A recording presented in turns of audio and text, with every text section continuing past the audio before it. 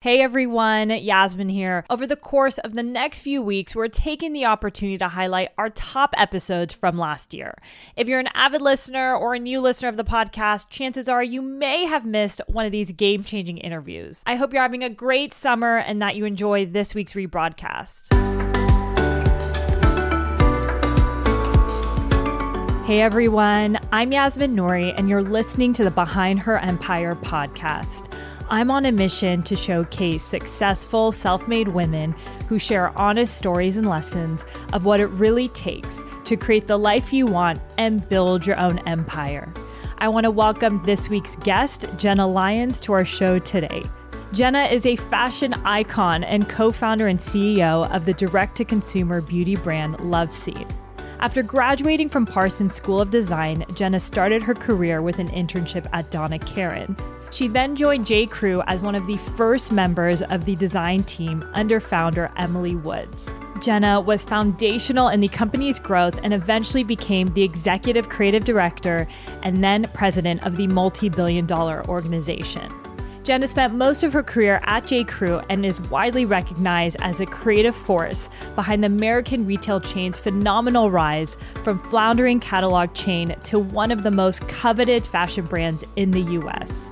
Jenna became a cult figure, and women all over the world were mesmerized by her accessible yet highly curated look.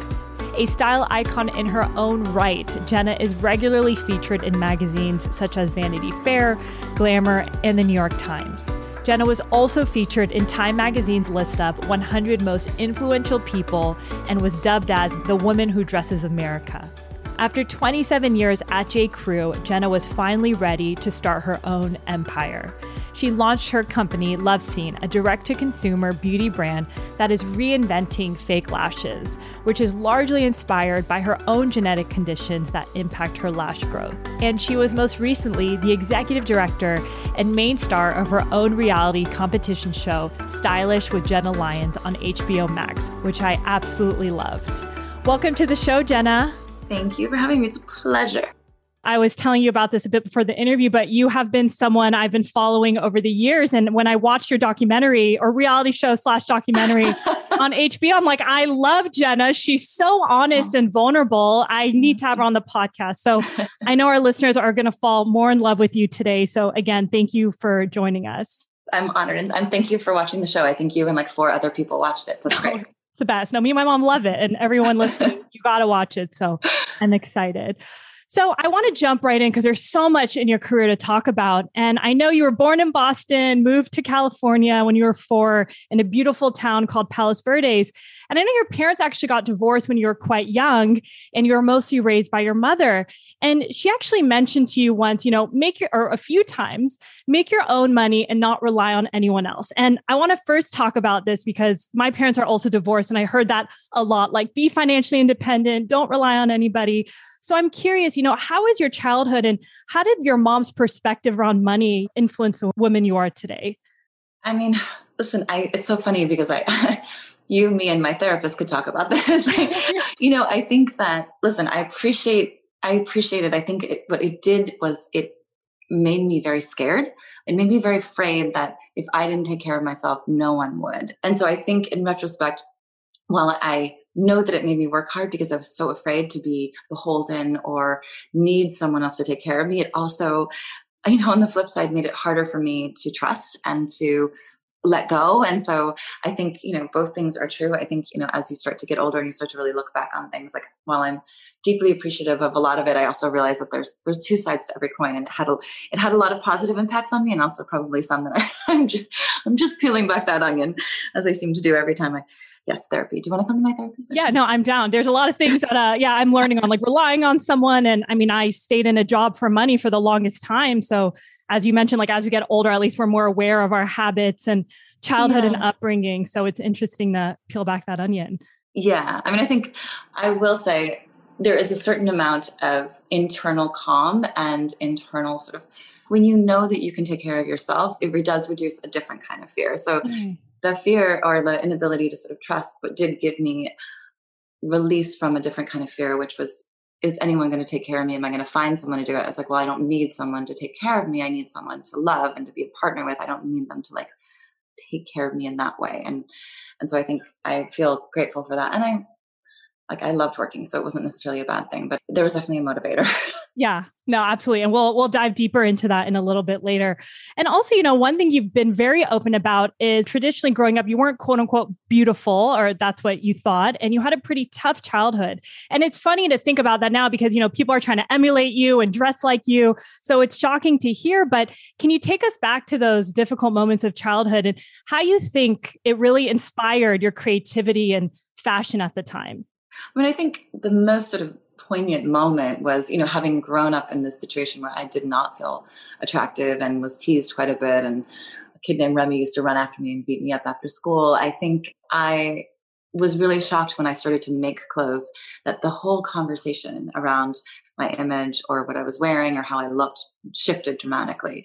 And the power of something like that is so overwhelming. I mean, it was the first time I'd had positive feedback around something that I had not only worn, but I actually made it myself. And I think those two things really shifted my perspective because when you're young, I mean, I was in 7th grade. I didn't know what I wanted to do. I was scared and I didn't understand what the path was. Like there was no internet. So there were jobs were just like jobs that everybody knew, I'm going to be a nurse. I'm going to be a teacher. I'm going to be a doctor. And I didn't know. And I was so grateful to find this passion for making clothes, but I never in a million years would have thought that I would have gotten to a place in my career where people like actually wanted to take a picture with me or like liked my outfit, like just never in a million years. Like it's just the weirdest twist of fate, but it's pretty awesome. Yeah, I love it. And I'd love for you to also share this one story where I think, in middle school, you were 6 feet tall. And like you mentioned, you couldn't find certain clothes that fit.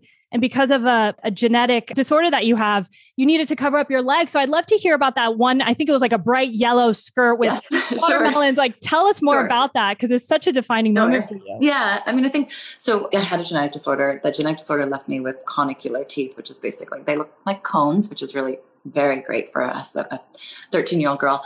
And I had huge bald spots in the back of my head and I have scars on my legs and arms and pretty much all over the place, but you can't really tell what they are. They just look like my skin is multicolored and people are just cruel. And I remember, I took a home economics class, which is basically, it doesn't exist anymore, but it's where you learn how to balance a checkbook, you learn how to bake, and you learn how to sew. And I learned how to sew. The first thing I made was I went to the fabric store and I made this bias cut watermelon skirt. It was bright yellow base with pink watermelons on it. And I actually did a story for Lena Dunham when she first launched her newsletter about this watermelon skirt. And I did a little painting of it for her and she framed it for me, which was so sweet. That was the skirt that I wore to school the next day. And I thought I was a big girl because none of the clothes fit me. So I was shopping in the section for bigger girls because nothing fit me and nothing was long enough. So I was wearing like bigger clothes that would hang down to get them to be long. And I was just so confused. And I didn't realize that I was actually kind of tall and thin, but it was just such a weird, distorted time in my life. I wore this skirt and Darlene Patterson in social studies class sent me a note and was like, "Hey, I love your skirt." And I was like, wow, Darlene's like the most popular girl in school, never even looked my way. And I said, "Oh, I made it." And she was like, "Will you make me one?" And it was just like, it was kind of earth shattering because I had never had anybody want anything I had. I was that kid who was the outcast and like truly the last person picked on the team, like no joke. And so to have that experience, it was incredibly transformative. And like, it gave me hope that there's something like out there I could do, which is, I mean, again, I'm never in my wildest dreams, but yeah, it's pretty amazing. Yeah. And it's pretty amazing just hearing about, that middle school experience because that led you to get into sewing and buy the Vogue magazine. So it's beautiful how that really changed the trajectory of your life that was to come. And, I know you moved to New York in the 80s. You ended up going to Parsons School of Design, and New York at that time, right, was very different. Like, yes. You joke like the meatpacking district was like legitimately the meatpacking district. The meatpacking district was legitimately the meatpacking district. And back then, like, New York was the wild, wild west. I mean, it was all night dance clubs. This was like not that far from the Studio 54 days. We were out all night. I used to go to drag shows, underground clubs and watch, this whole thing, Pose. It's like, I witnessed all of that firsthand in 1987. Incredible dancing and runway shows. And, it was just really inspiring and so fun in a world I had never seen before. I mean, I moved from a tiny little town in California at 17 to like full on drinking from the fire hose of like attitude and craziness and fashion and extravagance. Absolutely it was just explosive. It was really an incredible time in my life. And I'm so grateful that I didn't know, because there's no internet. So I didn't know what I was walking into, and no one else did. And so it was also very private because there were no phones. You could really let loose. I mean, going to see some of those, I don't know if you've seen that movie, Paris is Burning, which is really the precursor to Pose. That was what it was like. I mean, it was really that sort of gritty and honest and raw, which was amazing. And I know you've also talked about like, it was the first time you very much felt beautiful in your skin, because the definition of beauty was just so different than the beach town you grew up in, right? Yeah. I mean, I think good research. I grew up in a town in Palos Verdes where to be pretty, there was a standard, and that was blonde hair, which I had dyed my hair blonde, very tan, which I was very tan, big boobs, which I did not have, and looked great in a bathing suit, which I kind of didn't. So I was doing everything I could to fit in, but I was just never meeting the mark. And when I remember really distinctly, my friend John Dunn took me out one night, and I had a tiny little black dress, like super simple. Back in LA, I would have worn something God only knows what I would have worn. I probably would have looked like Stevie Nicks. And here in New York, everything was sort of a little bit more streamlined and just simple black heels. And I remember very distinctly walking across Houston Street at Broadway, which is so funny because I live there now. And some guy was like completely taken by watching me walk the street and like literally drove right into a street sign. You're kidding. Yeah, like no joke. It was the best. I mean, it was amazing. That was the first time I'd ever felt, I don't know if I felt beautiful. It took a while for me to actually be comfortable in my skin, but I definitely realized that like there were all kinds of appreciation for all different kinds of beauty. I mean, discovering Antonio Lopez, the artist, was also a big turning point for me, because when I discovered him, he had a group of women around him, like Jerry Hall, Tina Chow, Grace Jones. They were all so different, and they didn't fit into the mold of what I understood as beauty. They were wild. They were unabashedly like unapologetic about for their looks. They were over the top. They all different skin tones, different ways of dressing, different levels of drama. Marissa Berenson, and they were Jerry Hall with like the huge, bright red, glossy lips. It was just, that was just a huge changing point. Yeah. What an incredible time to be in New York, and what an inspiration for you as like a young woman really coming into yourself. And I know at the time when you were in school, you were interning with Donna Karan, and you eventually ended up applying to J. Crew, where you ended up staying, which we'll get into. But I'd love to hear, what was your motivation around applying there, not staying with Donna Karan? Because she was clearly very well known at the time. It was amazing. It was an incredible experience. It was just, I didn't come from money. And, the reason I was able to go to Parsons, it was an incredibly expensive school, is because I was in a car accident and I got a settlement from the car accident, or I never would have been able to go. So I was working at Donna Karan. The clothes were beautiful. But back then, this is 1990. A jacket back then was $2,200. That was an exorbitant amount of money in that time. And for me, and I couldn't afford to wear any of the clothes, and no one else in my family, none of my friends could either. And so while it was really aspirational and the quality was insane, and I loved the clothes and I loved being there, I couldn't wear any of it. And I didn't feel like I was, people were like, wow, you're working at Donna Karan. They're impressed, but they didn't have any connection to it. It was felt very sort of on a pedestal. And I also found myself in a place where it was a small brand and they didn't have a lot of money to pay me. So like, I couldn't afford to do the job. It was just not possible. So I ended up going home and working as a waitress for the entire summer. Before I left to go be a waitress, I checked the job board at Parsons, and there was a sign saying J. Crew assistant designer in men's knits. And I'm like, I never made a knit in my life. I'd never done men's. I was like, but I loved J. Crew. It was like in the early days where they were really kind of changing game. They were a catalog company who was shooting Christy Turlington and Linda Evangelista. And it was really, really game changing. And I was like, okay, there's something going on there. So I put my resume in and went for an interview with Marcy Chelson. I remember her. She was the head of human resources. And then I didn't hear from them until the end of the summer. And then the end of the summer, thank God, because my mother was literally about to kick me out of the house.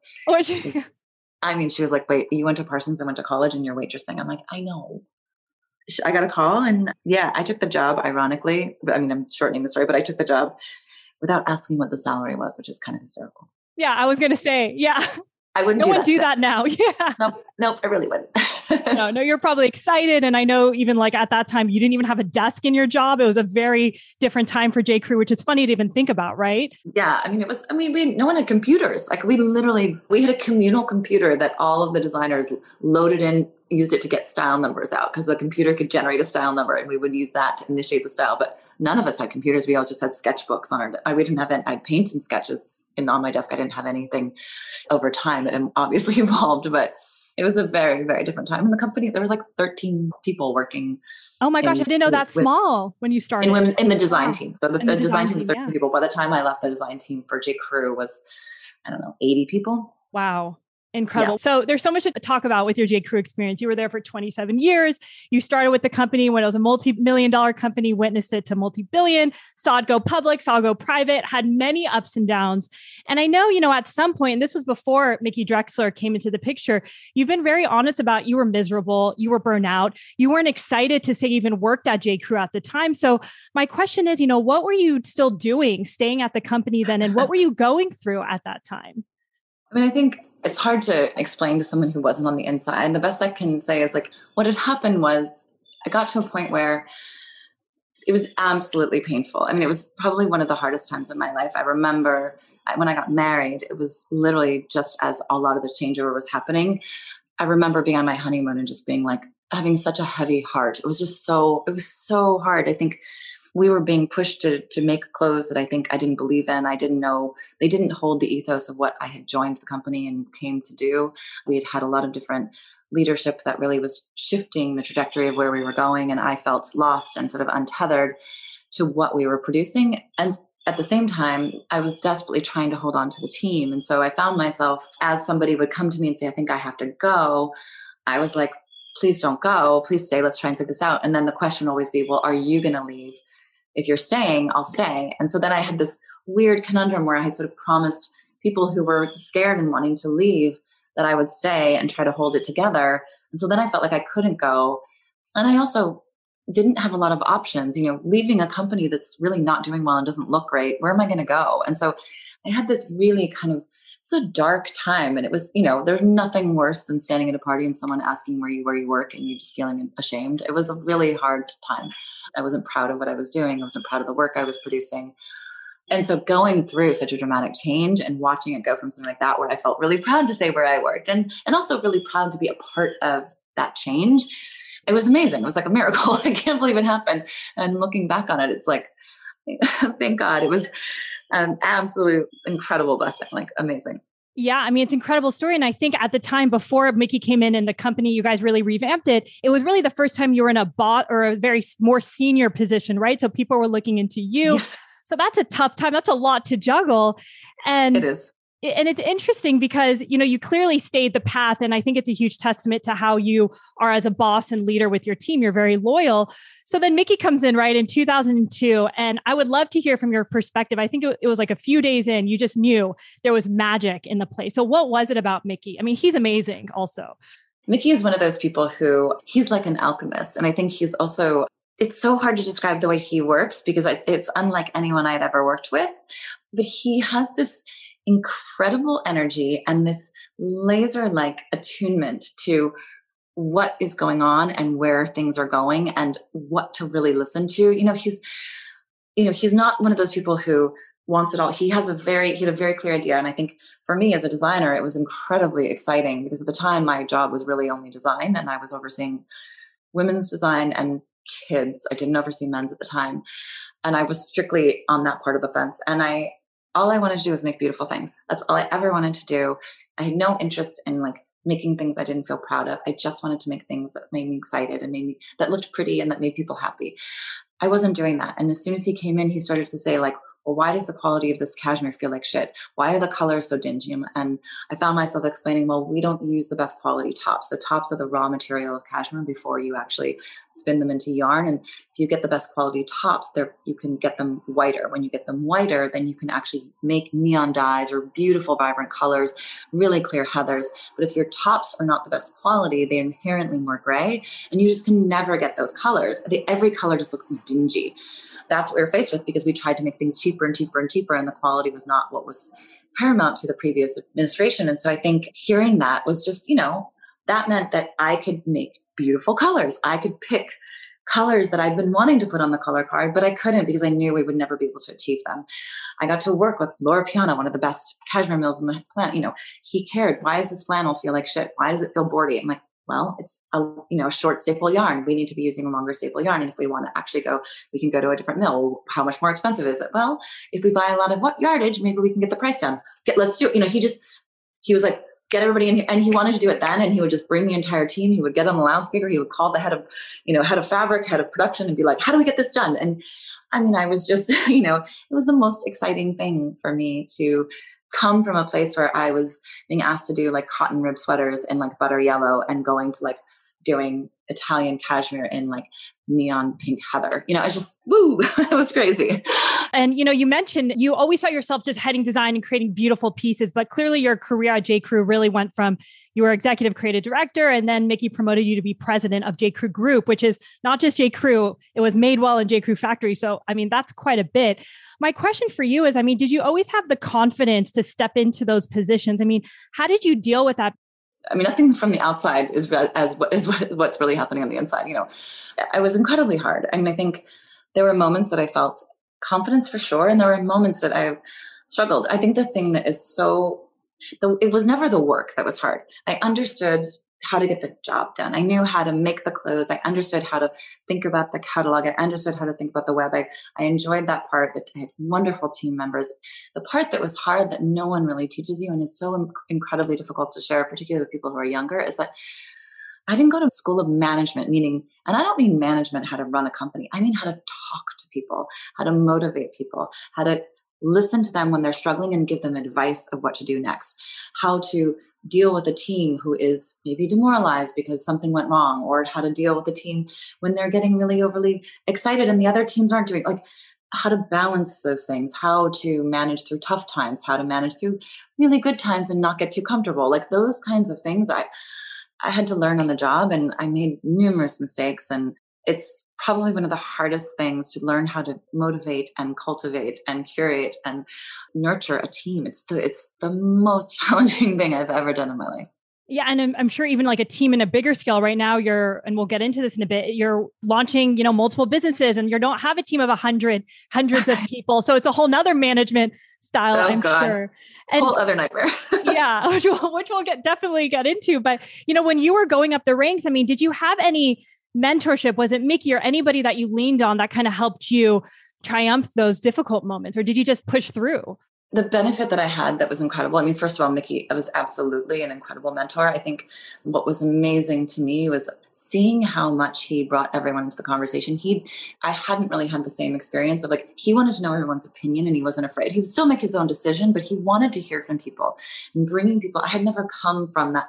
Being into design, it's sometimes hard because it's so personal and you feel like if someone's going to critique it or tell you their perception or their opinion, that maybe they don't like what you did. And that is a very hard place to sit. And Mickey wanted to hear from everyone. He would, even if we were opening a store in like Mall of America, he would say, anybody, get on the loudspeaker, anyone who lives near Mall of America, come up to my office. And he would want to hear from them. Like, would your mom shop there? Do your parents shop there? What would you get there? Do you get a gift there? What's the pricing? What are the other stores like? Would you go and hang out there? Because he wanted to know if the decision he was about to make was a good one. And that idea of soliciting, not just from the team that was in the building, but also from customers. Like if customers called with a complaint, he would get them on the phone. Tell me what happened. What's wrong? How can we fix it? He just wanted, and that kind of attention to detail with customer service. Like I understood attention to detail in like buttons and linings and trim and fitting and all of that. But seeing his attention to detail to the entire ecosystem of the brand and the consumer was incredible and very inspiring to me. I think it's informed my life in a very big way, sort of a holistic way. In terms of the on-the-job stuff and just, having a mentor, the best possible thing I had, which I'm so grateful for, is like every one of my senior team members I had worked with for There was not a single person who was at a senior level who I'd worked with for less than 10 years. Oh, wow. Yeah. Like the head of styling, I'd worked with her for 20 years, head of men's 15, the head of women's 12. I mean, it was just, so that kind of camaraderie and also understanding, an ability to actually have real conversations where someone can come in and say, this isn't working. I need help, or I'm upset about blah, blah, blah, or you made me mad. I'm like, great, let's talk about it. That kind of support and understanding is just irreplaceable and just invaluable. Yeah, I'm sure. Absolutely. And I know in this new role that you were in, it was really the first time you were in the public eye. And I know New York Times called you the woman who dressed America, which is a pretty big tagline because Michelle Obama wore a lot of the clothes from J. Crew, but you're a very private person naturally, at least prior to this. How was the transition to go into the public eye? Because so much of your personal and professional life was just full force at this time.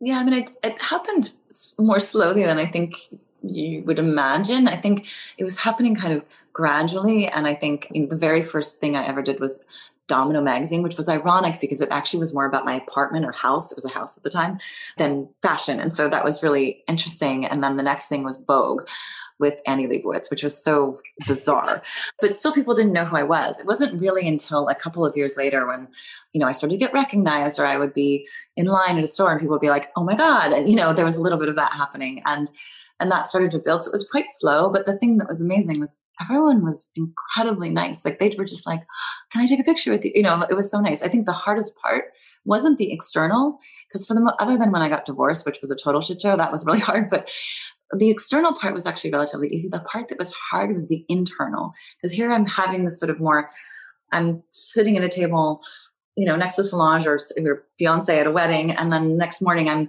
laying on the floor editing clothes, and it felt very divided, and it was hard to make sure that I was constantly just being present and also not being, it was different. My life was changing. And that was a really hard thing to navigate for me, trying to stay grounded and earthbound when I was on cloud nine from some crazy experience the night before, and then going into the office and having to talk about the Jackie cardigan. It's just a very weird, very weird experience. Yeah, I'm sure. I know you talked about in another interview, but it was like one night you'd be at the White House and at some gala, and then you were back at work the next morning talking about these cardigans. I mean, do you think it had you slowly lose interest within working at J. Crew and kind of motivated you to leave? Or how did you deal with such two different worlds at the time? No, I mean, I think, at the time, that was pretty early on in the process. I didn't start to feel like I needed to leave until probably the last 2 years. There was a host of reasons that was happening. I think that the thing that was nice was that I felt like everything was feeding back into itself, meaning I was excited about the product. It was so nice to hear people like the product outside in the world, and then to bring that back in and say, oh, I met so-and-so and they were really loving the clothes. It felt good for everyone, everyone who worked on that thing, whether it's designer, the merchant, the person who shot it, that was a nice sort of reaffirmation of what we were doing, and we were doing it together. And so I think it was nice. I didn't lose interest. I was very engaged and really in love and just enjoying myself, and had the best fucking ride. And it was really, time. It's so funny when I hear young people say to me, oh, I've been working in this job for 2 years. It's time for me to go. I'm I feel old in those situations. What are you talking about? You're just learning 2 years in. Yeah. That's too funny. Well, talking about J. Crew, fast forwarding a little bit because there's so much to talk about. You ended up leaving after 27 years, and you've been very open again and transparent about how that moment in your life was very tough, and you were maybe a bit depressed with the transition because you didn't realize how much of your identity was tied to this being in this brand. Which I feel like a lot of women listening who might be in a transition could resonate with your experience. But can you take us back to that moment and really share, how did you sit with those feelings and push through such a tough transition in your life? I mean, I think looking back on it, not very well. I think I started working pretty much right out of college.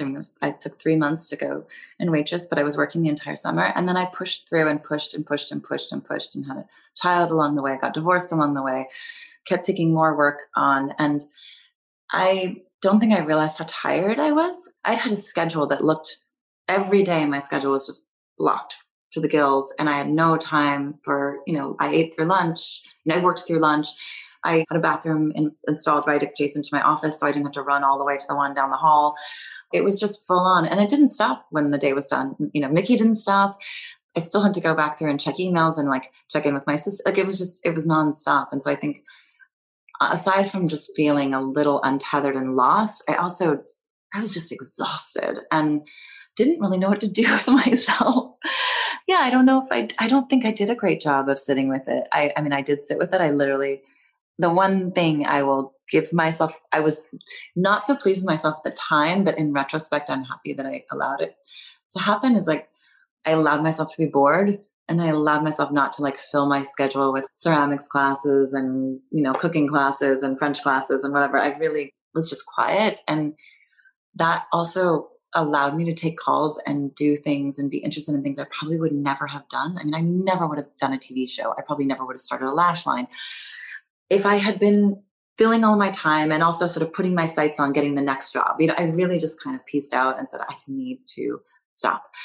I'm so happy that I was able to do that. I feel grateful, and I needed it so badly. And I didn't know how badly until I sat down and was like, oh, holy shit. Yeah. And you talk about how it's now a blessing that, you weren't getting calls. I guess you had expectations that people would call you. You were this icon. Other brands would want you involved, but it was a blessing that it didn't happen because, like you said, it was the first time in your life you got to sit with yourself and think about, what do you want to do? And do you think it was just a matter of time where you were more open to taking those meetings? Like, what was a transition? Was it a few months where you realized, okay, it's time for me to explore? Like, what was it that you became more flexible in that? I mean, it was literally, it took probably 9 months for me to actually look at my phone to do anything other than check the time. I mean, I really put down pretty severely. And it was interesting too, because, all of the invitations stopped coming. That was a healthy thing to live through, because it's helped me now, because as I'm starting to come back into the world more, it makes me very much more clear about what I want to do and what I don't want to do, and what really matters and what's really just me going to something or an event for what am I doing? Like, who cares? Do I care? What is the meaning behind it? Why am I going? What am I after? And what's my motivation really? And what's the person's motivation for inviting me? Like, yes. What's the reason for me going? And so it has helped me gain perspective. I have no idea what your original question was. No, this is a great conversation. Just, in terms of like how you shifted into that perspective of accepting calls, because that's when all the opportunities came about, like you said, right? The documentary. Yeah. Like I said, I don't think I would have been open to anything. I don't think I would have been open to any of the calls. I remember my friend Jay called and said, hey, would you want to grab lunch? And we grabbed lunch, and we had no agenda. And then I was in LA and we had breakfast. Again, no agenda. It was purely just, do you want to check in and say hi? And his friend, Matt Hanna, walked over and said, aren't you Jenna Lyons? And I was like, yeah. And he was like, do you want to do TV? And I was like, definitely not. Yeah. And he ended up calling Jay and getting my number and was like, do you mind if we talk? And we just he was insistent and said, can we please talk? I was like, all right, fine. And we had a couple of conversations. We then had a couple of other conversations with networks. And before I knew it, after like 2 meetings, we had a deal to do a television show with HBO Max. And I was like, great. So it's sort of a hybrid of a documentary reality show. It was something that they hadn't really done before, which was hard. I think trying to do something that's sort of uncharted territory, particularly in a medium that I don't know, was definitely a challenge. But I'm super proud of how it came out. It was fun to do, and I feel good about. The biggest challenge was really being myself and not being catty and mean, which I think would have been better for the television show from a ratings and a sort of scintillating part, but that wasn't really what I was after. So I'm happy that you liked it. No, you were very true to yourself. And I think a lot of people think fashion is always your mean bosses and like it has a different perception. And, honestly, like I said, I followed you and I really fell in love with you more in that show because you were just so real and vulnerable, and like the advice you would give people there and how you were starting your business behind the scenes. I mean, it was a really great documentary. You did such a great job. And I know it wasn't easy during COVID, right? Because like the last episode. How did that go? I don't want you keep saying documentary, and I have to say, I think it's much more like a reality show. Reality show, but it was still real. It didn't seem phony, because I check out when it's like major reality. Funny. No, I appreciate it. It's just like, we were trying to do is a reality show that was actually reality. Yeah, like real. There was nothing was scripted. They didn't force the narrative. There was no maneuvering from the producers behind the scenes to shift the narrative in any way or to sort of take advantage of a creepy moment or a bad moment. That did not happen, which I think is what I thought reality TV was like that until I learned later. So this is actually like that's why we called it a documentary, a hybrid of a documentary and a reality show, which hopefully it ended up that way. It was fun to do. It was exhausting. I don't know if you've ever had somebody following you around with cameras, but the number of times I went to the bathroom with my microphone on, I mean, I can't. I couldn't even imagine. Yeah. No, it's like really some interesting moments. No, I'm sure. And I know behind the scenes, you were also working on Love Scene, which I'd love to get into in a little bit, but also the timelines I know were a little bit off. Like the reality show was supposed to come out, I think earlier in the year, and then Love Scene shortly after, but that got all mixed up, right? With COVID and I'm sure many other things. Yeah, I mean, listen, like everyone else was affected, obviously. I think it was worldwide. And I think life is what happens when you're making plans. We were supposed to launch the show in May. We were supposed to launch Love Scene in July. Neither of those things happened. And ironically, the Lash round ended up launching prior to the television show because the network was also going through a lot of changes. So we were originally with Turner, then we got shifted and moved over to HBO Max. And so there was some re-editing that was done because when you're on TNT, they parse out the episodes. You see them weekly, meaning they don't all come out at one time. But with HBO Max, they all come out at one time. So we had originally edited where you have to say the whole thing, like, here's what happened last week. And so that was originally cut into the show. And now they took all of that out. So we had to go back and re-edit some things. And also HBO just has a slightly different feel. And so all of that was happening. We were doing all the motion graphics and the look and feel and the music all at the same time. We were getting ready to launch Love Scene. And we had to put Love Scene on hold for 3 full months, which, financially was not fun. We were paying people's salaries and we missed our deadline by like months. It was not great. And, we had all these people you couldn't do anything because we had everything ready to go. We had the website built. We had all the products ready, the packaging, everything was done. But we couldn't take any pictures because we couldn't put the lashes on a model and get close to them. So we could photo shoot. So we had to wait. And it was definitely not ideal, but what it happened and it's doing incredibly well. And it's super exciting. Yeah. And, I want to go back a little bit. You talked about the genesis of how your show came about, but I'd love to hear about Love Scene and how you knew that was a business opportunity you wanted to go all into.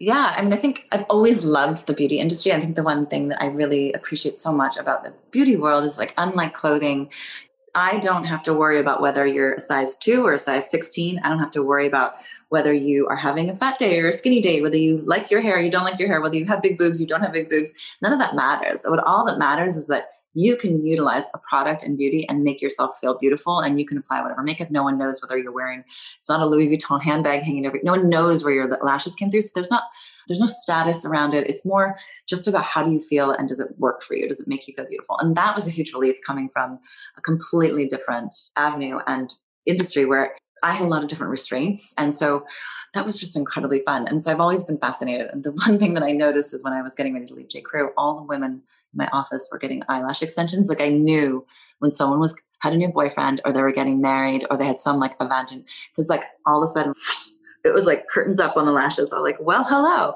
And, that was pretty funny because most of the women at J.Crew didn't wear makeup. It was pretty pared down.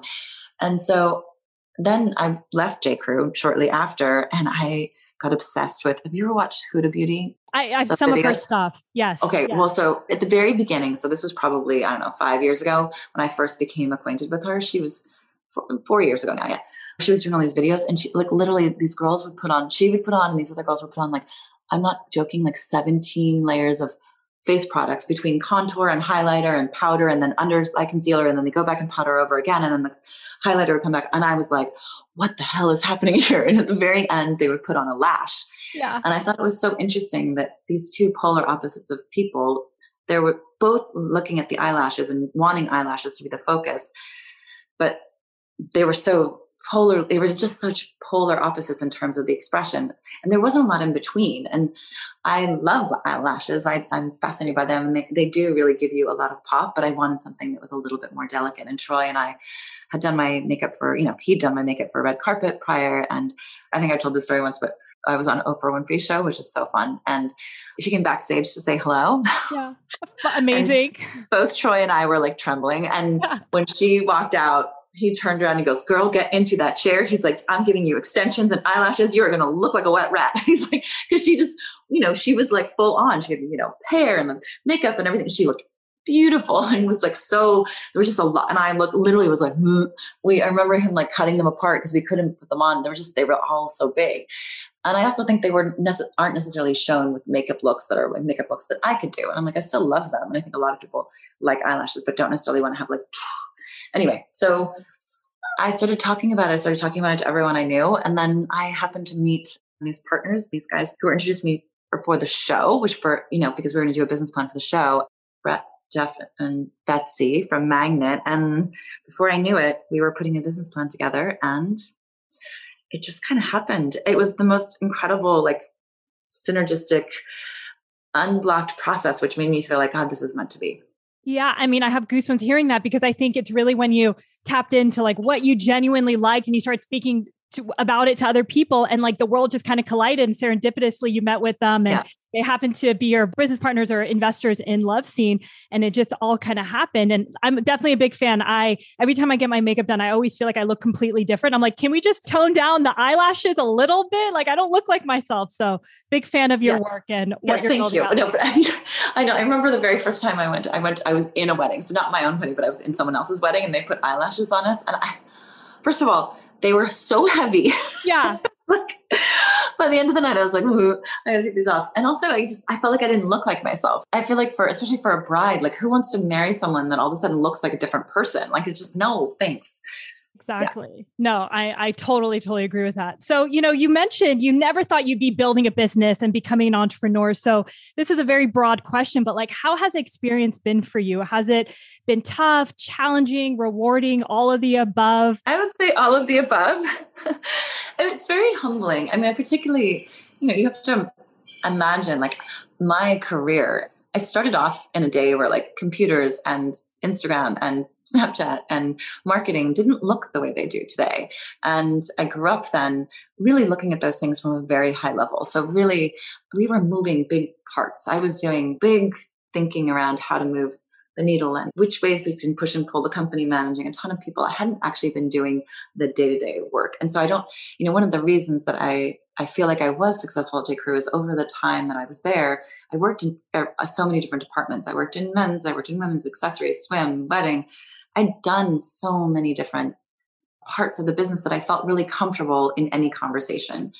Now, that's not the case. I am coming at it, and there are things that, some people are talking about. Sometimes I'm like, I don't actually know what you're talking about. I haven't had that sort of level of depth in things. And because we're such a small organization, there's no choice but to be deep. And so it's been really humbling. But I also feel really grateful because I have, again, a really strong team. And I was like, okay, well, you don't need me for that. You guys can handle that. And finding my pacing and my way of being involved, but also being supportive, but also giving them room. It's been challenging, but I feel incredibly grateful for the team that I work with, and just how, they're so damn smart. All of them are smarter than I am, which really works for me. I really like it. Everybody around me is smarter than me. It's just great. Yeah. And, I love that you mentioned right now that, sometimes you'll be in conversations where you're like, I don't even know what you're talking about, because it reminds me in another interview you did where you said in the early days of J.Crew, sometimes you'd be in meetings and you were embarrassed to say I don't know what you're talking about. You mentioned you've just become more humble and you just own it. I don't know what's going on right now. And I think that's okay, right? Listen, if it was every day, all the time, for everything, I think that could be scary. But I think being able to say to someone and having the confidence to say, I know a lot about a lot of things. I don't know a lot of depth on some things because I haven't actually had that experience. And so, I think, first of all, I have never met someone who does not like to impart information that they know.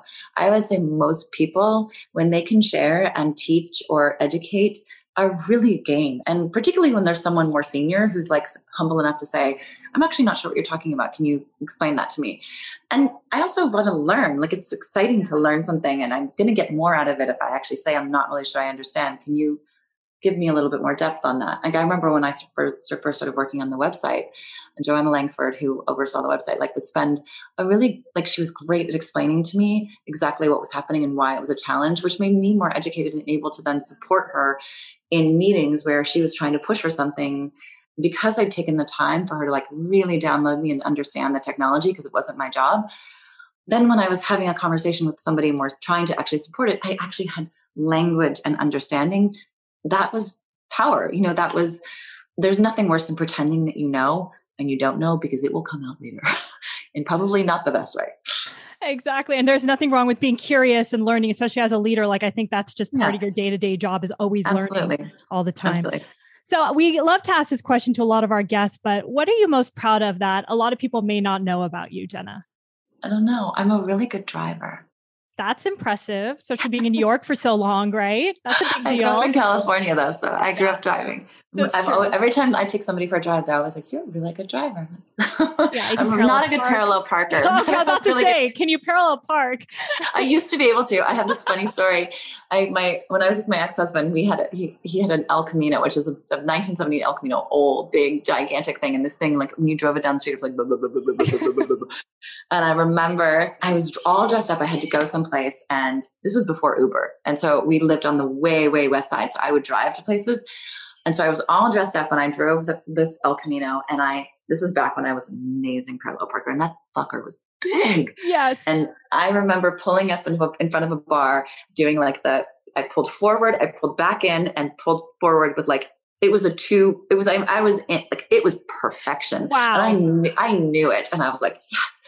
Got out of the car and walked around to go to wherever I was going. And this guy comes out of the bar and he gets down on his knee and he goes, "Will you marry me?" It was the funniest thing. That's a great story. I mean, it was the best. Yeah.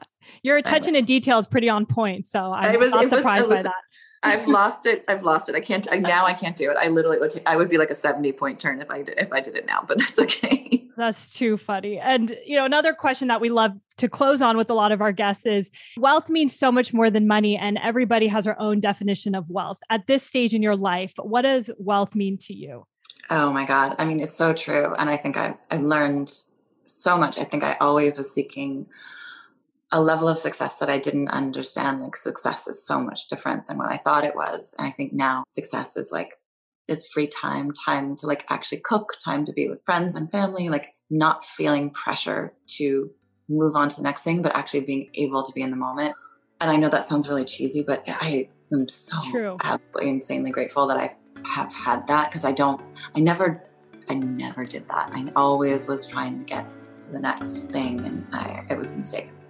Oh, Jenna, well, I appreciate you joining us. I could talk to you for so long, but this was awesome. Thank you for joining us. Thank you. Thank you. And you did fantastic research. I'm really impressed. And thank you so much for having me.